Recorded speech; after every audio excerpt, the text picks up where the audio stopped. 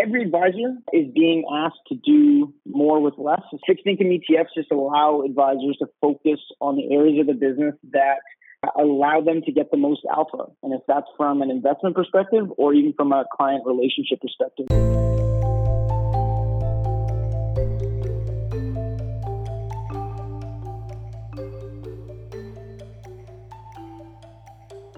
Welcome to Views from the Desk, a special edition of the BMO ETFs podcast. In these timely episodes, we provide the latest investment news and expert commentary on the markets, the economy, and investing. Brought to you by BMO Global Asset Management. Hello, and thanks for joining us today.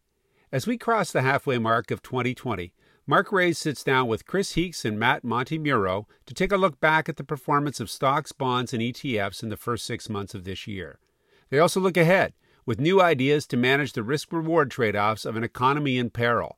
From BMO's Smart Beta suite to its precise fixed income exposures, advisors will discover plug-and-play strategies that can simplify their practice, enhance investment outcomes, and deliver peace of mind. Before we hear from our experts, please consider subscribing to the BMO ETFs podcast on your preferred podcast player and sharing it with your friends and colleagues.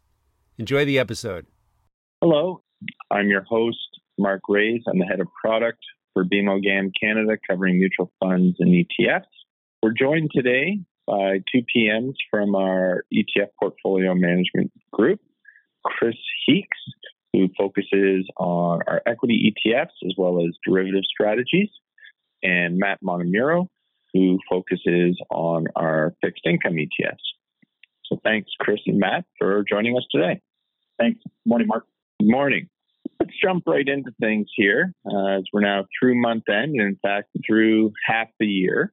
So a great opportunity to look back at year to date, both I think from a performance perspective, but as well from an ETF flow perspective.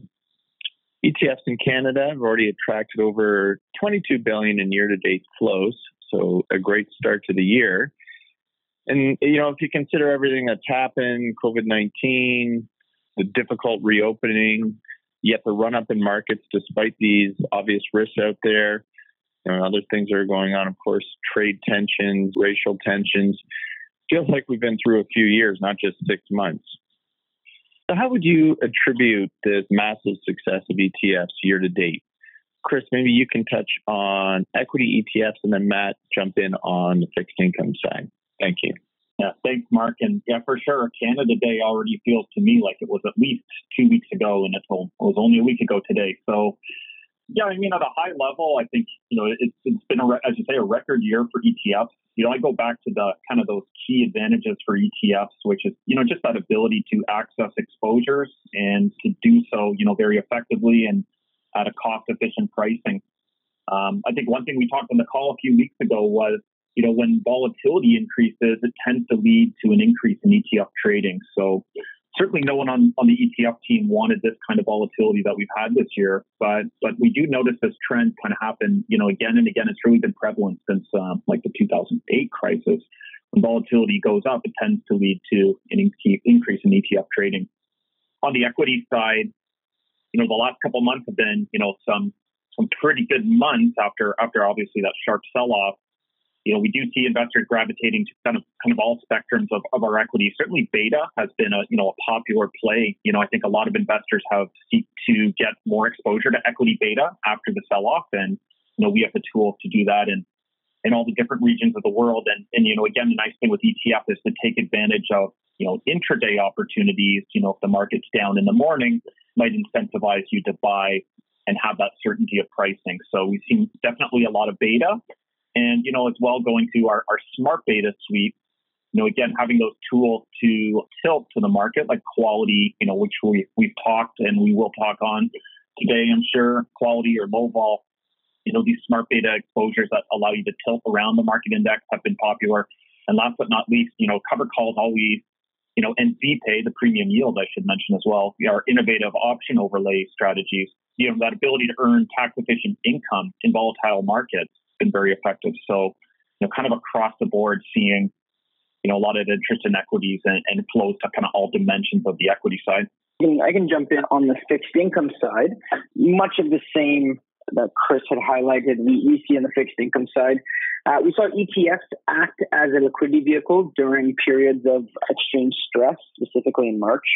As the underlying market went no bid, we saw ETFs provide the true clearing level for these assets and an actual transactable level for investors' level of risk. So that was a very important finding that we saw again from a period of extreme stress where ETFs stepped up as a key investment vehicle for investors.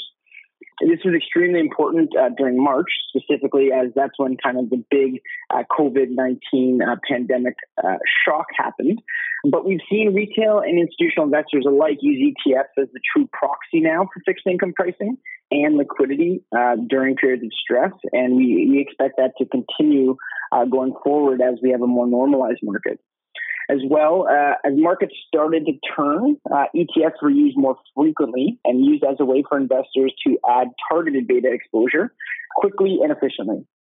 Block trade incidence in fixed income ETFs has increased significantly during this period, as many institutions have opted to use the ETF vehicle for its efficiency and transparency versus the underlying asset class, in this case, bonds.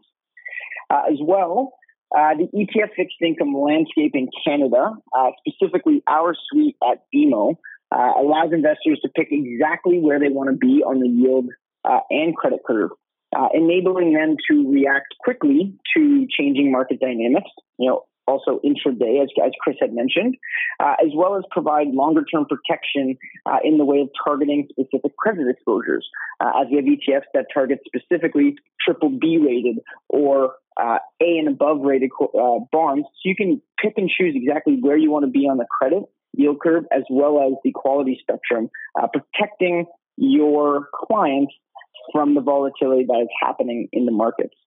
Having an extensive lineup of fixed income products available has just improved the toolkit basically of every investor.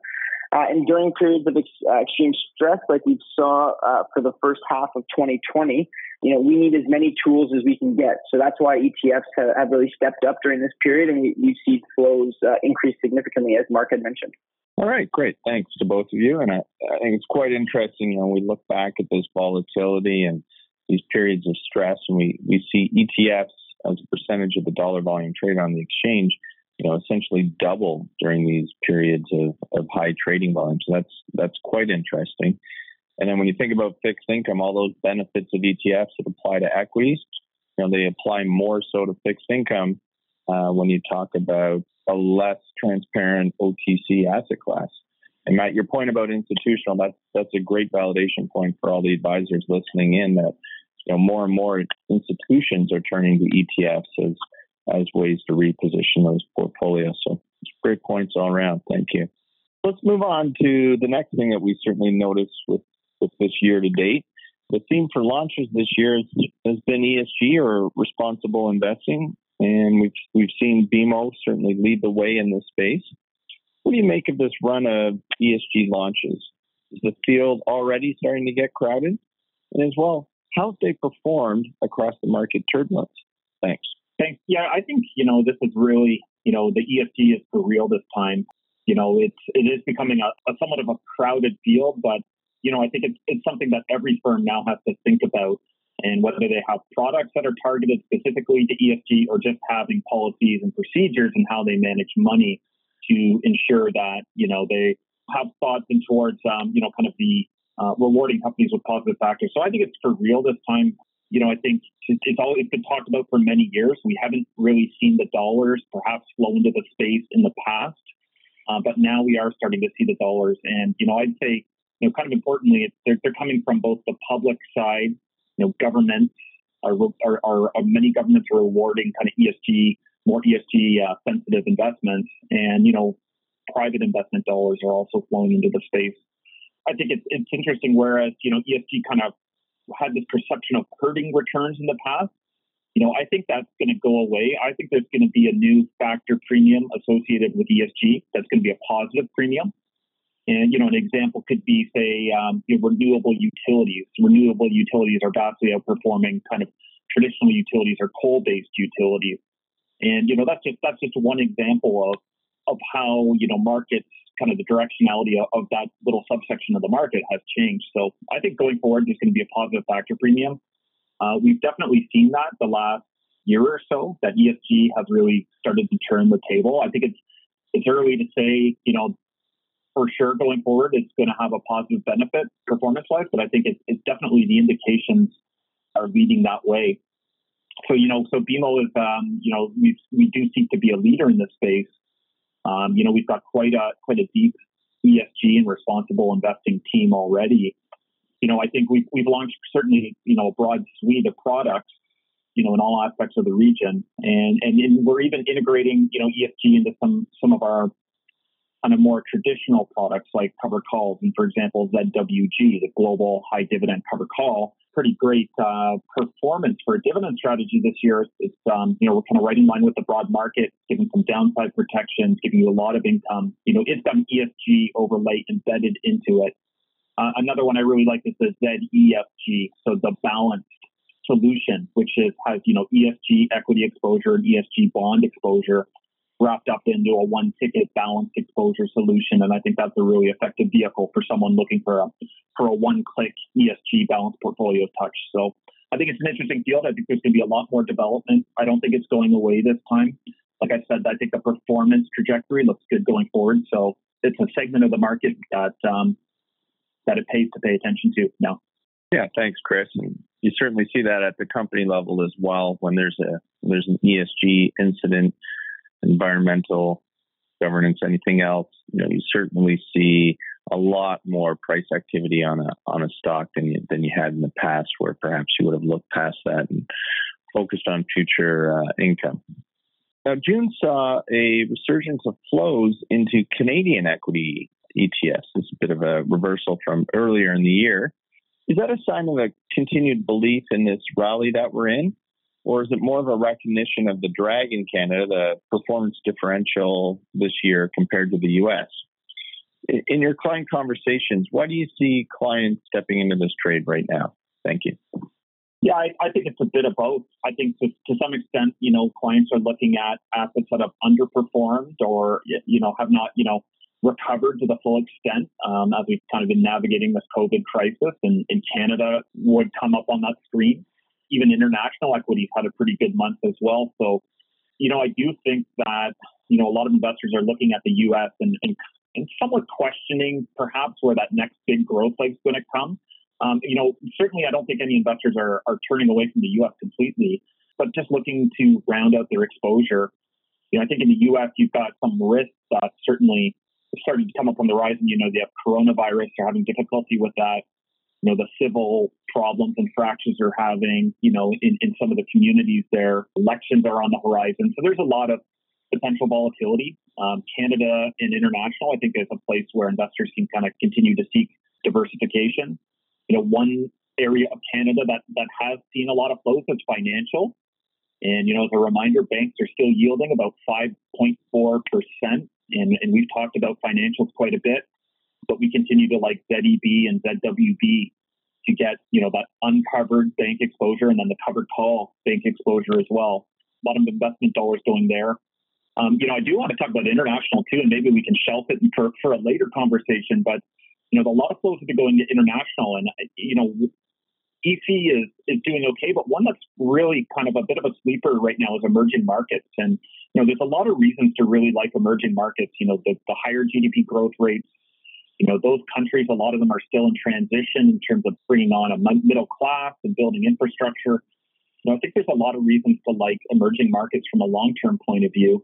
And we're starting to see flows go into that. I think it can add something. You don't want to obviously have a massive weight in EM, but a little bit, I think, deserves a place in most people's portfolios. So, again, China kind of quietly is up 10% this year, very, very quiet, up 10%. And they, to the contrast of the U.S., have managed coronavirus seemingly much more effectively. Obviously there's political issues in China, but they seem to, my view, it seems to be somewhat more stable than, well, I don't know, I guess Hong Kong is a problem, but certainly the U.S. is highly fractured right now and polarized. And I think perhaps more so than China. So China's kind of quietly put together a good year. So I think investors are looking for, exposure in addition to the U.S. we love the quality trade in the U.S., but still adding some additional exposures in Canada or perhaps in international, including emerging markets, I think does make sense. I suspect, we might see a little bit more of that as we move through the summer, interest in exposures besides the U.S., particularly with kind of these, the election in particular, but other problems that the U.S. is kind of having. I think investors will continue to seek to diversify, which I think makes sense.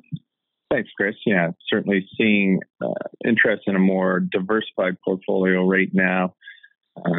COVID-19 being, front and center of everyone's mind, and seeing what's going on in a number of U.S. states, including Florida, Texas, Arizona. It's pretty scary out there. So that trade does make some sense. So Matt, let's turn back to fixed income. June saw significant inflows into government bond ETFs. And we always get questions from advisors when we see flows into these types of ETFs, where advisors, by and large, buy a lot of bonds directly and have more success sourcing and pricing government bonds compared to corporates. So if you would look at these ETFs, what would you attribute the flows and success of the government bond ETFs to? Thanks. So the way I look at it is ETFs continue to provide investors with a diversified exposure in a single trade point. And whether it's government bonds or corporate bonds, we continue to see increasing widespread adoption just due to the efficiency of the ETF vehicle itself. While the cost benefits, like you mentioned, of purchasing a government bond ETF versus the underlying bonds is less pronounced than that of corporates. At a minimum, from a holding and trading perspective, the costs remain relatively equal. So you may not have the benefit, but you're no worse off with the ETF vehicle. But with the ETF, you're actually taking advantage of several other aspects that are beneficial from a portfolio construction perspective, as well as an efficiency perspective. The benefits come from the efficiency of the ETF in allowing advisors to basically purchase a diversified exposure within a single trade. No longer do advisors have to worry about things like laddering their portfolio, maturities, rolling up the curve to maintain a targeted or stable duration. All of these are done within the ETF, again, in one single trade point. So you're taking several different decisions that are ongoing and substituting that for a single decision, which I think in the climate we're at, where we're in, where there's so many different data points that we're trying to assess, making your investment process more efficient is definitely becoming a priority to a lot of investors. This is why we've seen significant flows into many of our government bond ETFs this year. So that's ZFS, ZFM, ZFL. ZGB is one that we've seen significant flows in May and June. And these are both coming from retail and institutional investors. So you see the block size of these ETFs has increased significantly over the last 6 months to a year, as even institutional investors who you would think have just as much of an ability to source the bonds see the benefits from an efficiency standpoint and the ability to switch in between short, mid, and long bonds in a single trade point, making it just easy aspect to implement within their investment process. Every advisor is being asked to do more with less, especially with working from home and trying to figure out and navigate this kind of volatile climate we're in. Fixed income ETFs just allow advisors to focus on the areas of the business that allow them to get the most alpha. And if that's from an investment perspective or even from a client relationship perspective. So I think a lot of the conversations that we're having, both institutionally and retail, is just simplifying the process and getting a diversified exposure with a single trade rather than having to manage several bonds or several different exposures and constantly rebalance those to ensure that you're having stability within your greater portfolio. So I think that's the main reason why we've seen this growth and development in government bond ETFs. And it definitely has been a significant year for inflows due to the flight to quality trade, but also because I think more and more investors are using the ETF vehicle for its advantages to just simplify their investment process and overall their lives. Great. Thanks for that, Matt. You're listening to Views from the Desk, a special edition of the BMO ETFs podcast. If you're enjoying this episode, we encourage you to tune in to our Deep Dive series, where we take you under the hood of the BMO GAM product suite. Most recently, we take a deep dive into the BMO Canadian MBS Index ETF, ticker ZMBS, a traditionally institutional offering for defensive income in the current environment. For more information, please see the episode notes below. Now back to Mark Race, Chris Heeks, and Chris McCaney. Just one more question for me before we go to the lines. Chris, last one for you. Our theme of defensive growth has certainly played well with quality ETFs, but we've seen a bit of a underperformance comparatively to quality with the low vol ETFs. What benefits do you see to a continued exposure to low volatility, in light of how markets have been moving up so quickly over the last couple of months? Thanks. Yeah, thanks, Mark. I think it's, the low vol is a kind of a don't forget about me type of exposure right now. I mean, given the rally we've had the past 3 months, luckily for us, the quality call has worked out exceptionally and continues to do so. It's up about 8% in the U.S. this year, about 5% better than the S&P. So that gave us some outperformance there to kind of buffer a little bit of underperformance with the low vol, which did quite well through the first part of the year and in the sell-off as well, but has lagged somewhat on the upside. So, when I think about what the role of low vol is going to play, particularly in the U.S., but also in Canada and Europe, is protection against the second wave of a coronavirus. I think we are globally we're actually we've reaccelerated, and I think the World Health Organization starting to get more concerned. Certainly the U.S. has been a part of that. So low vol, again, these are portfolios that are designed to perform well, particularly in times of market stress. So should we see these kind of problems accelerate further or spill over into to Canada, hopefully not, or other regions, that's what low vol is really there for. In Canada, I think low vol is really there to give you that long-term market growth while underweighting cyclical areas that aren't outperforming. Energy had a nice bounce back at the initial part of the rally, but since has kind of lagged back off. So low vol in Canada, I think for me is still a default exposure, with perhaps supplementing with a little bit of extra in maybe the dividends category to get access to financials and energy companies that are stable and solid and paying dividends. But yeah, I'm starting to tangent off into dividends. But yeah, overall low vol is still there to provide a defensive tilt. It's going to be a hedge against that quality or more growth focused aspects of your portfolio. And I think still, given we're not out of the woods, I think it still plays a role in the portfolio. I'd action that in Europe as well, where we're still seeing the benefits of quality and low vol. Having that defensive growth outlook, I think, is still the baseline kind of core positioning right now. Perhaps we've leaned more, we've talked about maybe not being 50-50, perhaps leaning a little more into quality, makes sense, but still having some low vol, I think, on the book makes sense as well to hedge against those adverse outcomes. Thanks, Chris. I'd like at this point to check on the line and see if there's any questions you have for either Chris or Matt. Hey guys, it's John here. Thanks for taking my question. Are you able to give us a quick overview of your low vol ETF rebalances? Just at the sector level is fine. Thanks. For sure. Thanks, John. So, our low vol, I think they're pretty well constructed. Obviously I'm somewhat biased, but, we saw some competitors have a lot of turnover in their low volatility strategies. And usually that comes from using short kind of data windows to measure the metric of low vol. So if you're using a 1-year standard deviation, 1-year standard deviation after kind of the markets we had in the last few months can be all over the place. And we saw that reflected back into the turnover of the strategies, in excess of 50%. Our strategies are, we use a 5-year beta, first of all. It's a much more stable metric. It also performs much better. And you look at back testing and you look at the live performance of 5-year beta, 5-year metric. All the back tests we looked at using that longer metric made sense from a performance point of view. And the nice side benefit of that is, 5-year metric is going to lead to less turnover. So, overall, our low vols were kind of in the 5 to 10% turnover range. We don't seek to make additions or deletions in June, so we'll redo the portfolio a bit more in December, but even still, pretty consistent portfolio. So, there's not a ton to talk about, from a sector point of view. Again, it's like turnovers in that 5 to 10% range.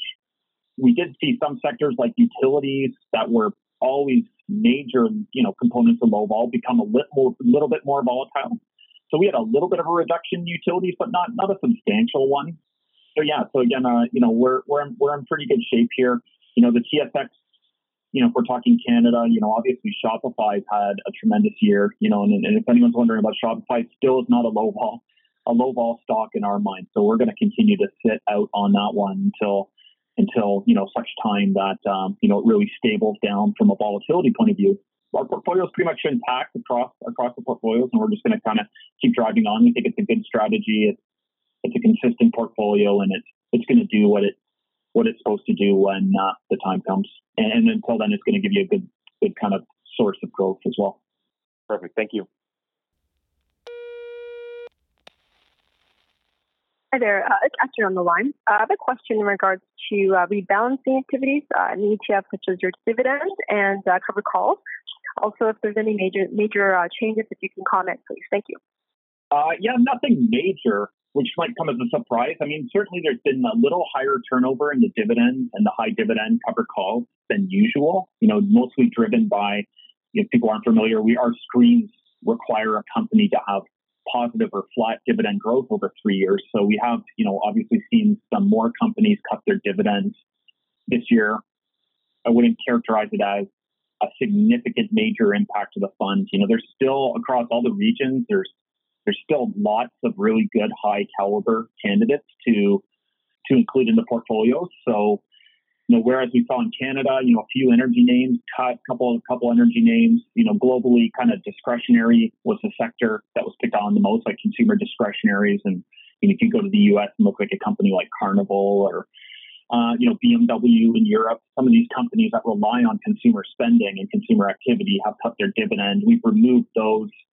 But there's still a lot of good candidates to add in the portfolio. In the U.S., for example, U.S. banks are yielding 4% now, which is pretty historic and, attractive valuation. We did increase weight there.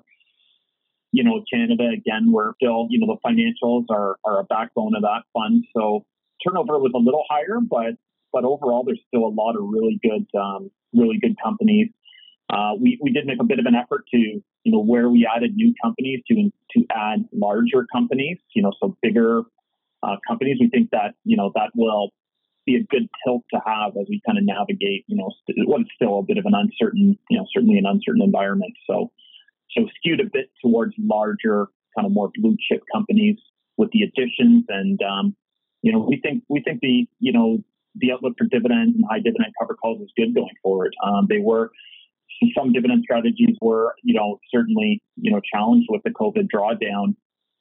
But there's a lot of good value there. And I think the value will, value's been very, very beaten down, obviously, but I think the value will, in some of these areas like financial, certainly will come to fruition. It's just kind of a matter of time to navigate the environment. So we're pretty happy with the portfolios. And yeah, again, there's no shortage of still really high caliber, strong dividend yields out there. All right, thanks, Chris. Any further questions? Maybe I'll ask a question for Matt, Mark, just to get him involved. There's been a lot of fixed income activities by the U.S. Fed supporting the market by buying ETFs. Is there, Matt? Do you have any comments on that? If I'm allowed to ask the question. Put me on the spot. Yeah, absolutely. I think the Fed's use of ETFs has definitely been an innovative approach to providing stability to the fixed income market in the U.S. And from an ETF perspective, I definitely think it is a further proof point as to the efficiency of the vehicle to get access to a diversified exposure across the entire bond market. The Fed was able to both stabilize the ETF market, which is highly used by both retail and institutions, as well as the underlying bond market, essentially kind of killing two birds with one stone by using ETFs as a vehicle to provide that stability. The Fed has provided monthly purchasing reports to show the ETFs that they're purchasing so that they are They are being very open as to what they're purchasing, how they're purchasing it. And it ranges from investment grade to high yield and basically across the curve, really providing full market stability. Thus far, the Fed has purchased approximately about 82.5% corporate bonds through the program via 16 different ETFs. So, they're being provider and ETF agnostic. They are trying to support, majority of it is trying to support corporates. And it's supposed to provide a safety net for the underlying bond market while not providing any specific favoritism to any issuers. So allowing the managers of those ETFs to put the bond to work across the market. And I think that's a very unique approach that the Fed took that has been thus far very successful. The program has been successful so far in terms of stabilizing the market and getting spreads to tighten. As we've seen April, May, and June, we've seen credit spreads come in, still wider than they were to start the year, but significantly tighter than they were in the wides of March.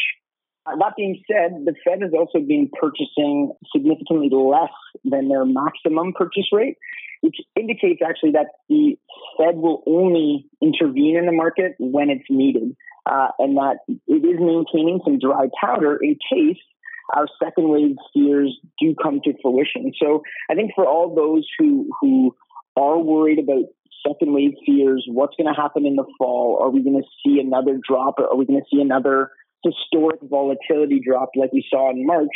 I think this should provide at least some sense of comfort that, the Fed is boosting the market, providing that sort of safety net, but they're doing so much less than they have the ability to. So if the market does turn, they have the mechanism in place to intervene, to provide that safety net. This doesn't mean that the market won't go down, but I do think that it does provide that cushion that we didn't have in March. So I think that's something that can be looked at very constructively. And the fact that the Fed is using ETFs, again, is just another proof point for the investment vehicle of choice for both retail and the largest of institutions, if you want to call that the Fed. All right. Thanks, Matt. And thanks, Chris, for joining in on the questioning side of things. Just one last check if there's anything else on the line. Okay, not hearing anything, I'd like to thank everyone for joining us today. We really appreciate your time and listening in on this conversation. And of course, thank you to Matt and Chris for your insights, your ideas, your trade opportunities, and as well for pieces of this conversation that we can bring back to our own conversations over the rest of the week. So with that, I'd like to thank everyone once again for joining us. Be safe, be well, and have a great day. Thank you. Thank you to Mark Race, Chris Heeks, and Matt Montemuro for joining us on the BMO ETFs podcast. Today we heard a valuable reminder on the role ETFs play in supporting market liquidity. We also heard about the breadth of ETFs available to advisors, from broad beta solutions like ZSP and ZCN to satellite pieces such as ZEB and ZWB. For more information about the ETFs discussed in this podcast, please see the episode notes below, contact your regional BMO ETF specialist, or simply visit bmoetfs.com. If you enjoyed today's episode, we encourage you to subscribe. And if you have any questions you'd like addressed in future episodes, please send them to Andrew Vachon, andrew.vachon @bmo.com. Thanks again for listening. See you next time. The viewpoints expressed by the portfolio manager represent their assessment of the markets at the time of publication. Those views are subject to change without notice at any time without any kind of notice. The information contained herein is not and should not be construed as investment, tax, or legal advice to any party. Investment should be evaluated relative to the individual's investment objectives, and professional advice should be obtained with respect to any circumstance. Any statements that necessarily depend on future events may be a forward-looking statement. Forward-looking statements are not guarantees of performance. Views from the Desk has been brought to you by BMO Global Asset Management.